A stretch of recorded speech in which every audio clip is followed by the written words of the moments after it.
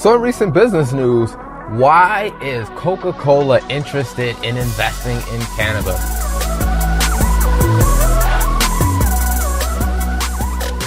Yes, now, if you're not familiar with the cannabis market, I mean, some people know it as, I guess you would say, legal marijuana. And you may be asking the question, why is a leading beverage company interested in adding cannabis to its portfolio? Well, anytime you look at business, I mean, you have to really think through it through a couple lenses. One is, what do your customers want? Or what does the market demand?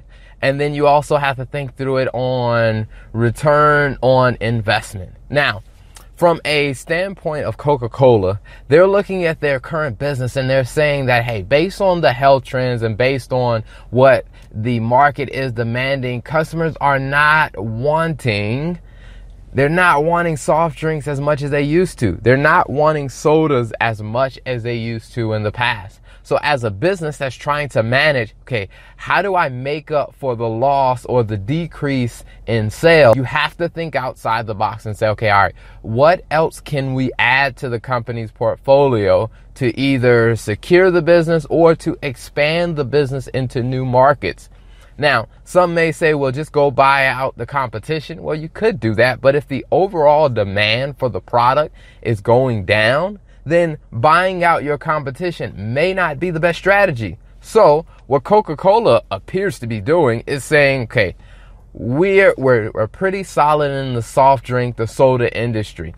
What else can we get into that will help expand our portfolio? Now, there is an ingredient in cannabis that is used for medicinal purposes to combat inflammation and pain. And it's not the chemical that actually gets a person high, but it is a chemical that can help with pain and inflammation. So from a Coca-Cola standpoint is, hey, we're in the soft drink area. How about we look at expanding, staying in the drink business, but how about we look at expanding ourselves into a more user-friendly product for athletes or for people who have pain issues?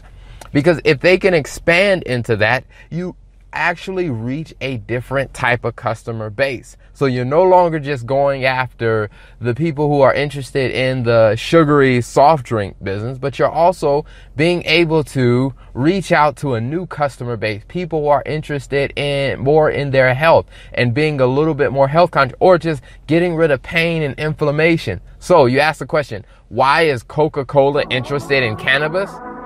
It's because there's a market opportunity to expand there.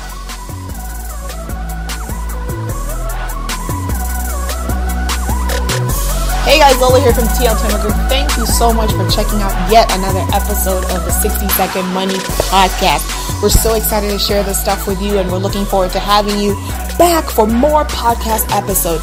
If you love us and you want more of us, feel free to connect with us on Instagram. We would love to hear your feedback on the podcast and we would love to share our Facebook and Instagram community with you. You can find us on Facebook, TL Turner Group, and you can find us on Instagram at 60 Second Money. If you would like business topics or specific things, strategy covered on a podcast episode, you can reach out to us and we can do our best to get to it.